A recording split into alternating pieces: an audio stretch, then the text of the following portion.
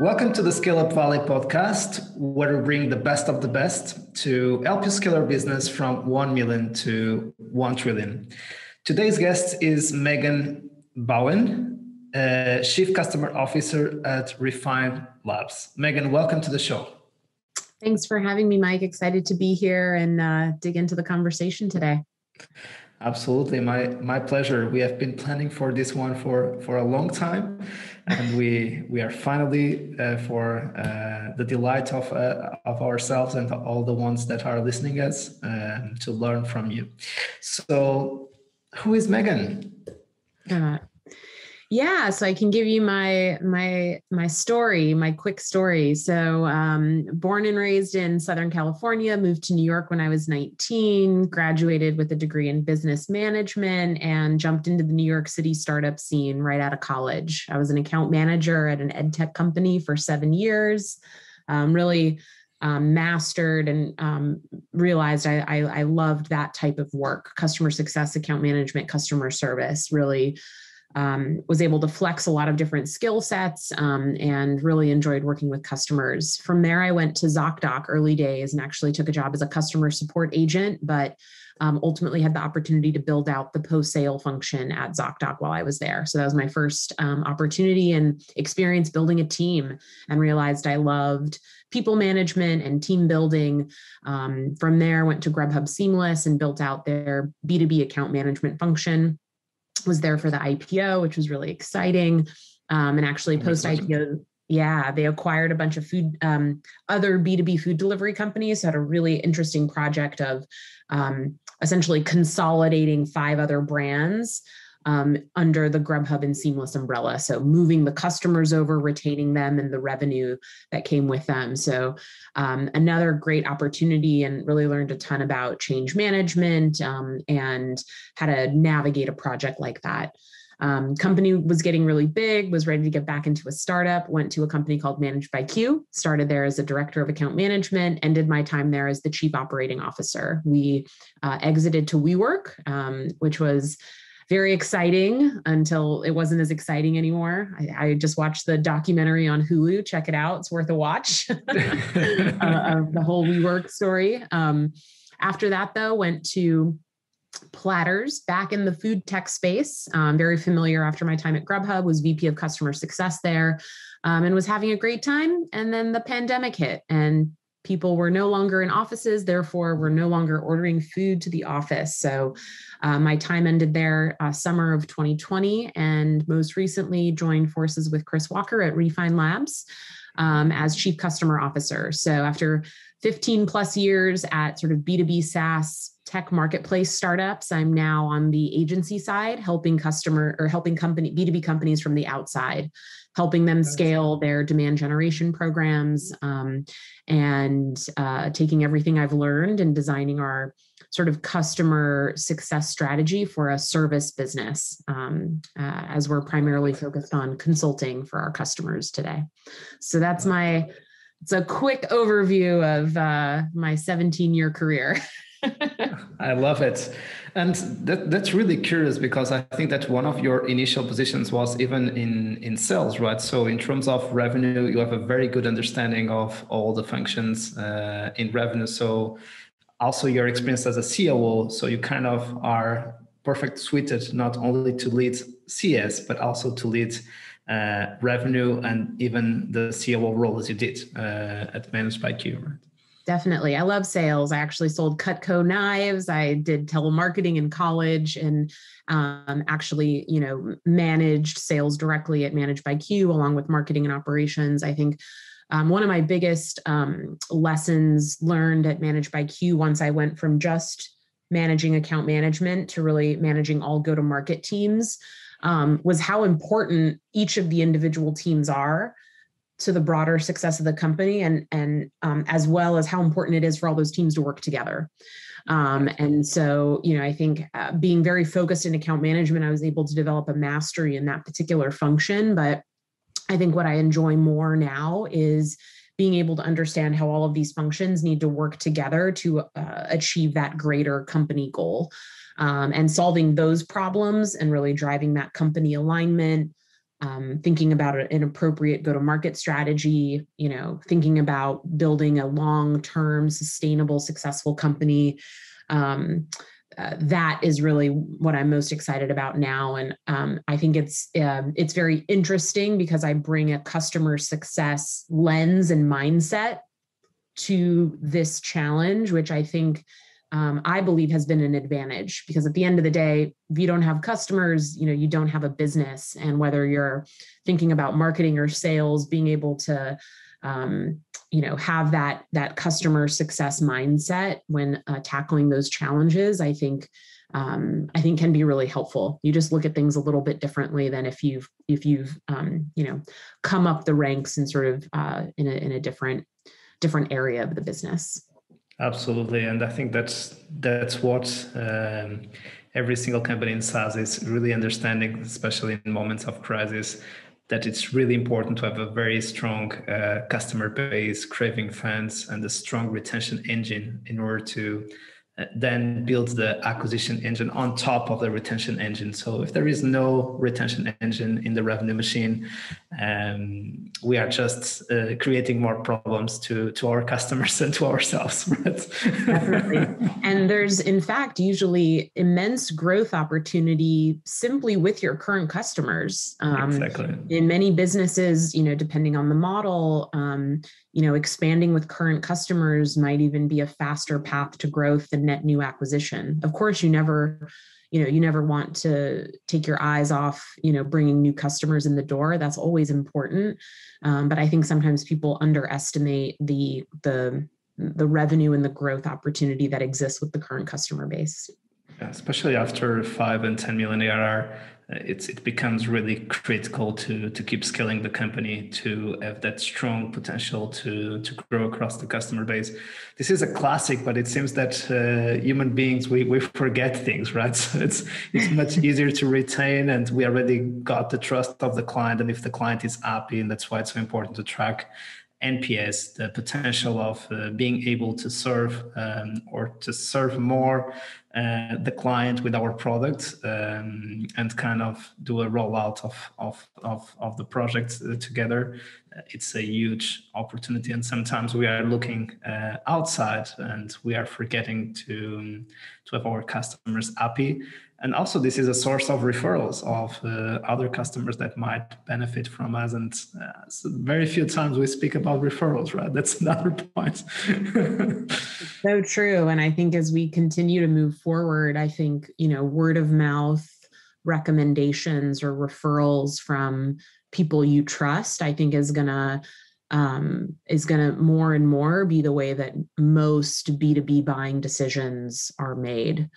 I predict that as we move forward, that's going to have the biggest influence on what people do versus anything else, any other marketing or acquisition strategies that might be at play. Absolutely. So we always discuss 3 critical ingredients to scale on the show. Number 1 is radical focus. Number 2 is world-class leadership. And number 3 has been iterated from a culture of execution to an execution operating system. Sorry, I'm still getting used to this new third one. It's still the same, but I think it's a better explanation or a better definition of what we typically discuss there, because we always discuss the rituals and OKRs and having that culture of discipline. So it's much more an execution operating system, not so much a culture of execution, because world-class leadership already includes culture and team.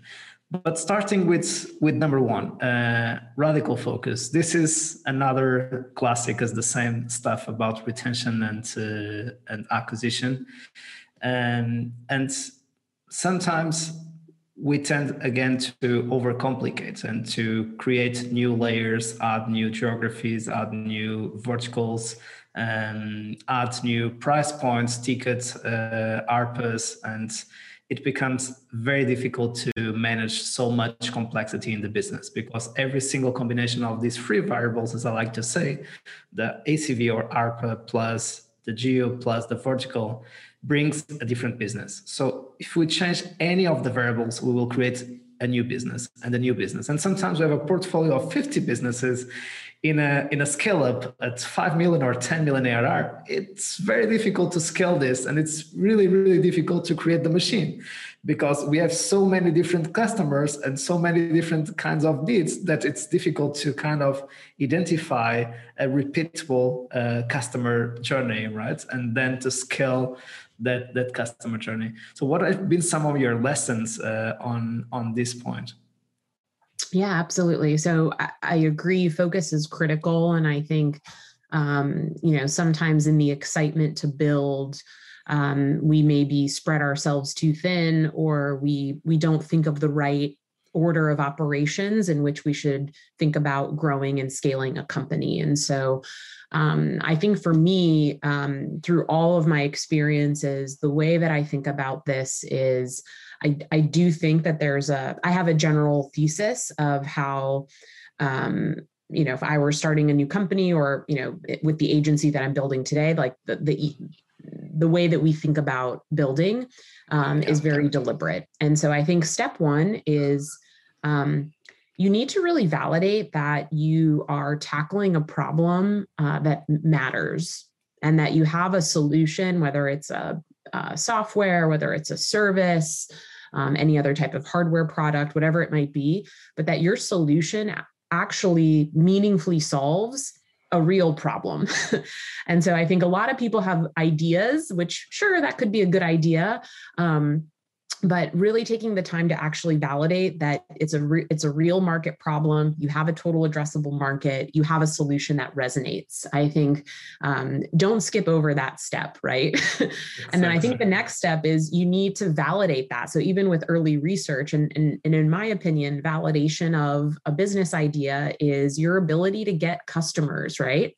So can you get 10 customers, 50 customers, 100 customers, whatever the number is that makes sense for what you're trying to do. And really starting with investing in what I believe is customer success. Like you need to sort of intimately understand your first cohort of customers.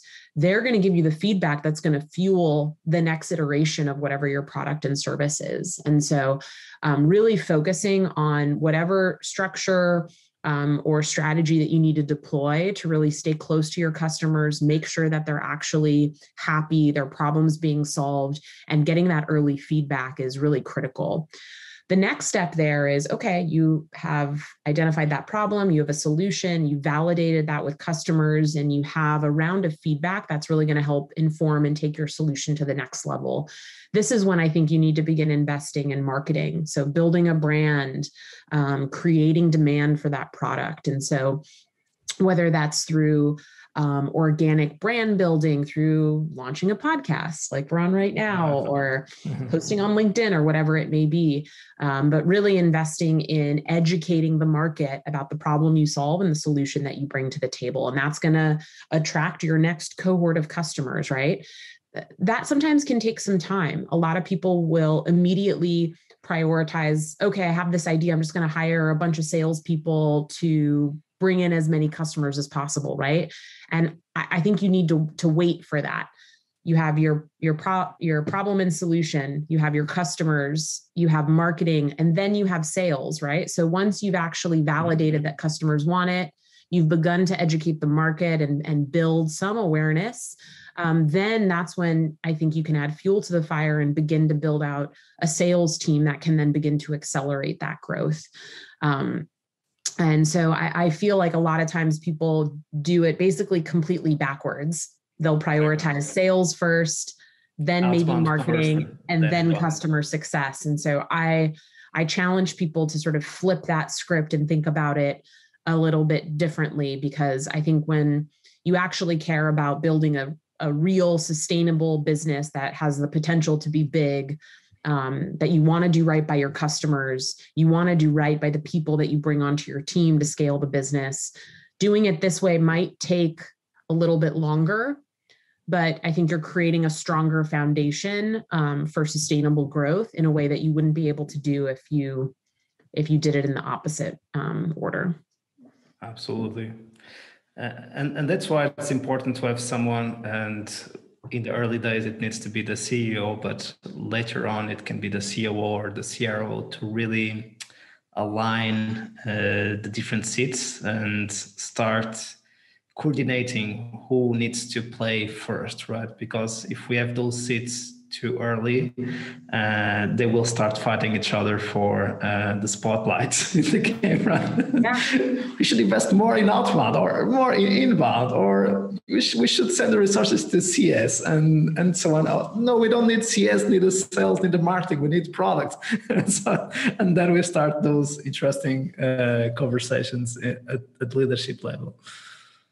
Absolutely. Yeah. And I think that it's really important, not only in like company prioritization, but you're absolutely right. And thinking when it makes sense to bring on the right people for each of those functions at the right level at the right time.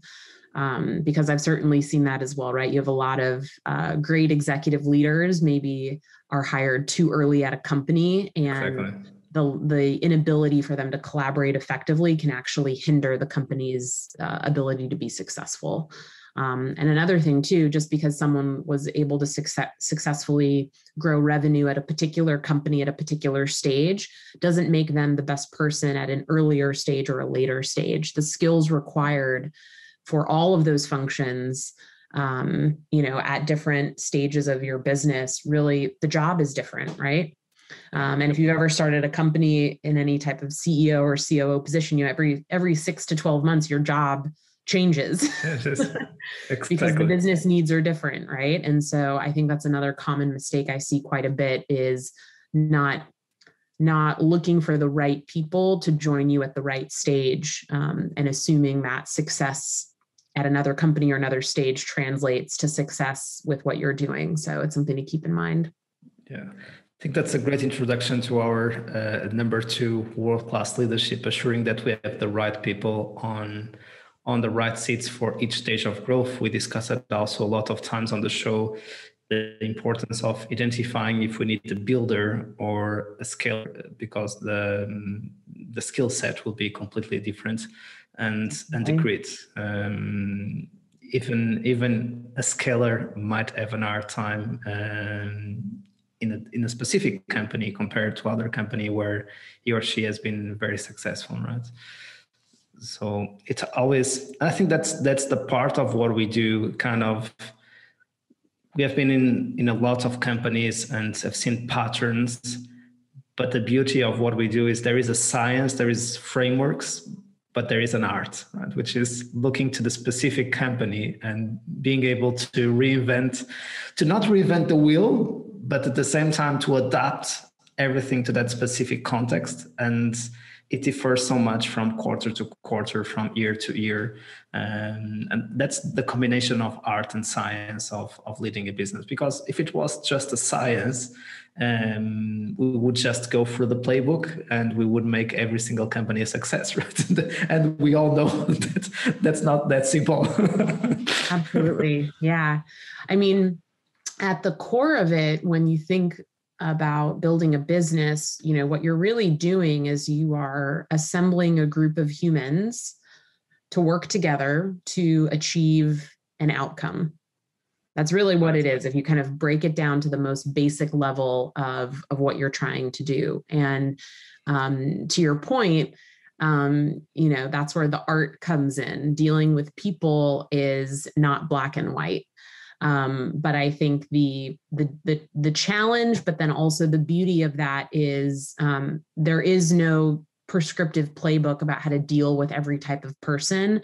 But if you're effective at attracting the right group of people, putting them in the right roles, motivating them in the right way, creating the right conditions for success, that's when you see groups of people do amazing things, right? Or the things that people once thought were impossible. And so it's unlocking that potential. And I think that there are a few core ingredients that are required to build a high performing team. And so we were just talking a little bit about this, but like really making sure that you're finding the right people for the right roles at the right time. And considering all of those factors before making hiring decisions is really key and important. I think once you begin assembling that team, I like this phrase, like creating the conditions for success. Like it's up to someone to really understand what is required, what conditions are required in order for this team to achieve. And so a big one, in my view, is really creating psychological safety. That's the foundation of trust, which I think is the differentiator between, a good team and a great team.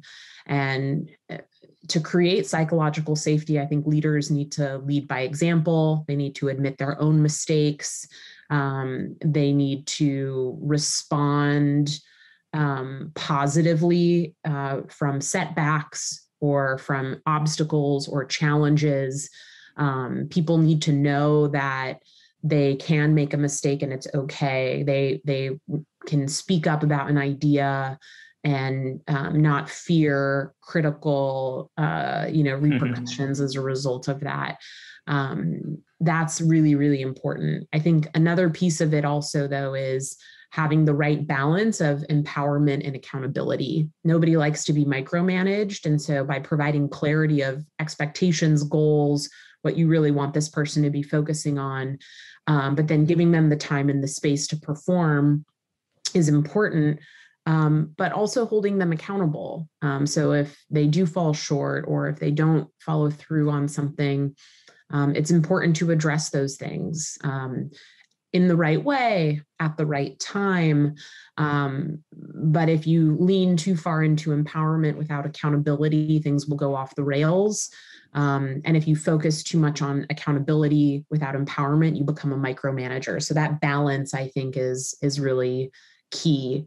And then the last thing that I would say, and this is really up to the leader, the visionary, you need to be continuously communicating your vision and your North Star and what you're doing, right? Like at the end of the day, people are motivated by a shared passion for getting somewhere and working with people that have those shared values where they feel supported and trusted. And so that is like the spark that will make people try things that they haven't done before and work together to achieve something. And so those are, I think, some of the, there are other things that are important. So it's not just those things, but I think those would be some of the top things that when you think about creating a world-class leadership team or building a high-performing, broader team with your company, those are some of the things that I think are most important. Yeah, especially that second layer after 60, 70 people, those become really the leaders that are closer to the field.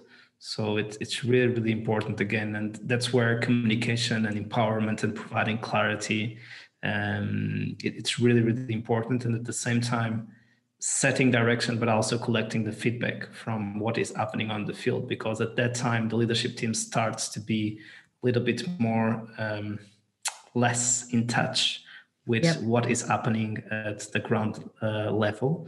And this can be very dangerous from my experience with leadership teams, right? Absolutely. Yeah, it can be, because you can make decisions based on incorrect information and often assumptions and feelings and gut feeling, etc. Yeah, exactly. And it can also frustrate and pisses the team off on the ground level, because these guys are not understanding anything that is happening in the business. Yeah. and we were not able to communicate half this. It's true. And that's another delicate balance, though, because I think it's important that leadership stays connected to the front lines and is grounded in reality.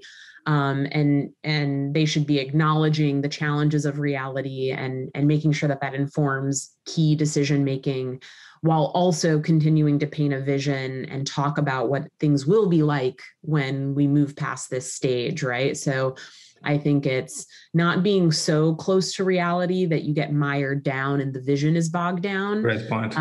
but close enough so that you're not making irresponsible or bad decisions because you're so out of touch with what's actually happening. I know whenever I've been a CS leader within a company, I always look for opportunities to expose the CEO or the executives to customers directly. So whether it's an event or having them shadow the support team or bringing them to a meeting with a VIP customer, those are great opportunities to try and be proactive about connecting the leadership team to the customer. If you're a CS leader, potentially director level, it's a great tactic to use, as well as having your own exposure to the leadership team. Love it. That's a great one. And still on the team, there is something that it's so difficult to assure that we have the right people on the right seats for each stage of growth. I think there is another level on the patterns of teams that I see succeeding, is some of those members to be able to go through different stages of growth. So if we need to change all the seats from stage of growth to stage of growth, we need to kind of rebuild the team from the scratch. All that psychological safety, or all that learning that when things get tough, we will go through this because we have gone through this before together, right? So we know that we have a huge challenge ahead of us, but we kind of feel that we can count on each other to go through this again, and that we were able to do it in the past. And if all the members of the team are new, sometimes this is a little bit more complex because they are not culturally on the same page yet. They need a little bit more time in order to engage with each other and to find that chemistry and that safety. So it's if we are able to, in some of the seats, to kind of hire not only for the present moment, but for a person that might be able to go through the present moment, correct, but also the next stage. If it can cover 2 stages, I would say 2 stages of 18 months, wow, this is great, because it will have a very good impact on the business, and also show to people that they can be promoted and that they can grow with the company. Right? Yeah, absolutely. There are definitely lots of people out there that are able to grow and adapt as the company grows and adapts, and take on new and different responsibilities at those different stages of growth. And so I also think that for those high potential individuals, recognizing them early on and finding ways to provide them additional professional development, accelerate that, is really, really key.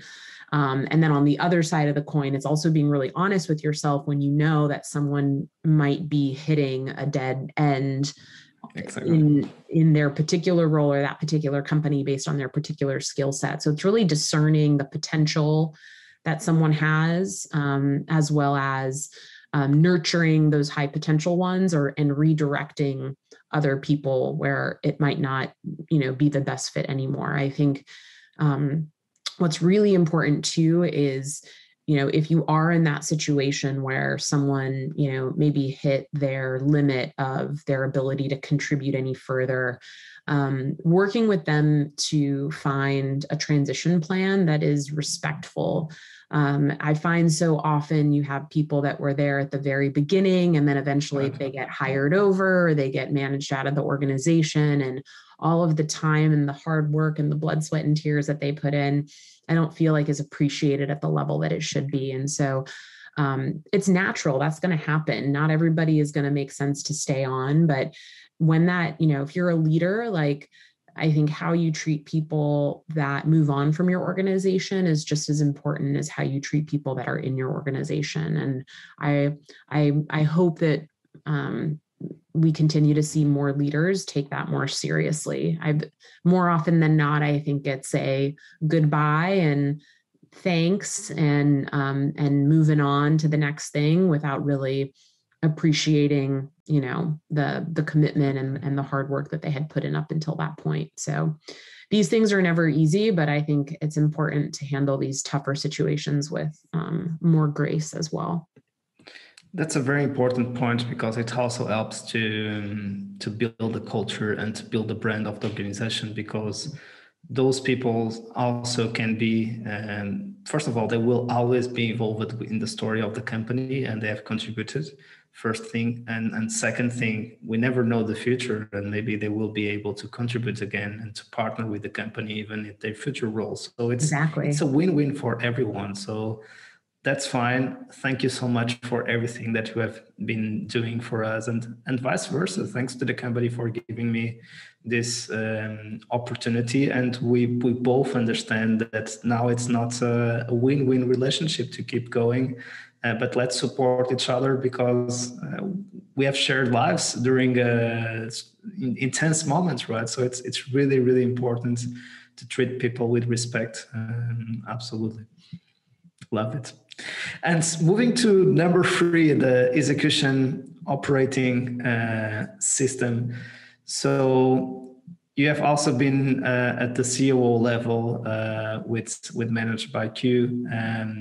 Any tips on the rituals, on the discipline, on having strong OKRs, on communication? So what can we do in order to support the team, to give them clarity, to assure that communication flows, that everyone is focused, et cetera, et cetera? So what is the operating system that you use to help you out?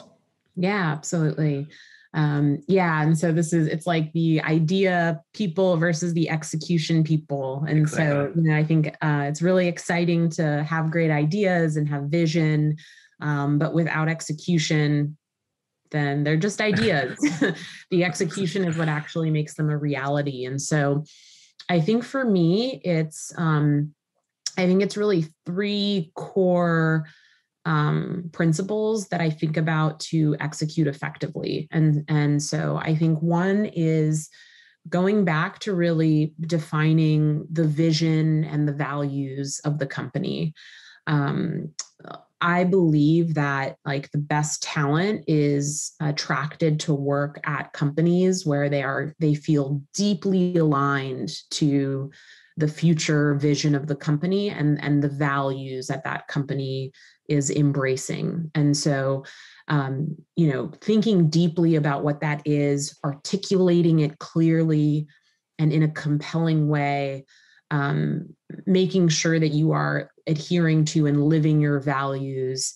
That is a critical piece, because that in many ways is during the hard days, during the grind, this is what's going to keep people motivated. This is how you're going to attract and retain great talent so that they'll do the best work of their lives with you, right? And so you need to talk about your vision. You need to repeat it. You need to find ways to communicate that in everything that you're doing as a company. I think the second piece of it is really around structure.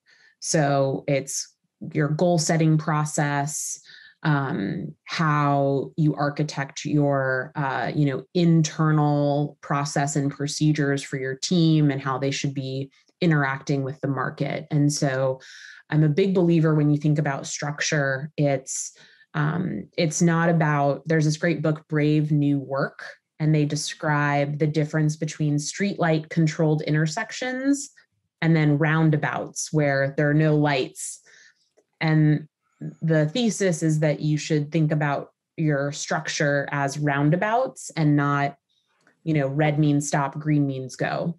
Those streetlight controlled intersections are reliant on compliance. And when you attract really great people, you want them to think for themselves, use their creativity and their judgment. So when I think about creating goals and creating structure, it's important that goals are clear and specific, and that you do create some level of process, because that is important and people do operate well in structure, but don't overdo it. Not so much so that you remove the ability for individuals to think for themselves. You want to create paths so people know where they're going, but give them the freedom to experiment and to innovate, and to bring them the best selves. This is part of like creating the conditions for success. It's really balancing that out effectively. I like OKRs. I think whether you use OKRs or any other different goal setting method, I think they all can work. I think what's really key though and important is that You have clear company goals. And as you break down those goals for the different teams, the different individuals within the organization, it's really clear what each of them need to be doing to contribute to that broader goal, that they really internalize and understand how the day-to-day work that they're doing is actually connected to that. That's really important for motivation. And that individual team or individuals' goals are not in direct conflict with one another. If that happens, that's leadership's fault. And that's where you create unhealthy cultures, you create tension or toxicity or internal competition, where you have sales blaming customer success or marketing blaming sales or whatever it is, which does no good, right? We're all on the same team. We all work at the same company. So that goal alignment is really key, and that the clarity of goals at every level and the connection back to the broader company goal. So you have sort of vision, goal alignment, process and structure. And then I think the last piece is really communication. You have to beat the drum. You have to, your weekly team meetings, your regular, written communication. I don't believe that there is such a thing as over communicating. People need to hear things over and over again to be reminded and to internalize that. And I think so many either issues or problems in organizations are often a result of either a lack of communication or miscommunication. And so figuring out what that right cadence is for your organization is important. And that absolutely changes as the company grows and scales. But that is key. So you're regularly communicating the vision, you're communicating the goals, progress to goals, celebrating when we win, understanding why, we lost, reminding people of why we're here, reminding people of what they should be thinking about. There are a lot of other things that come into the mix, but I think if you can get those things right, like the vision, the goal alignment, and the right level of structure and the right communication cadence to reinforce all of those things, I think those are sort of the core pieces that are really needed as a foundation for strong execution. Love it. So great, great points. Thank you, Megan.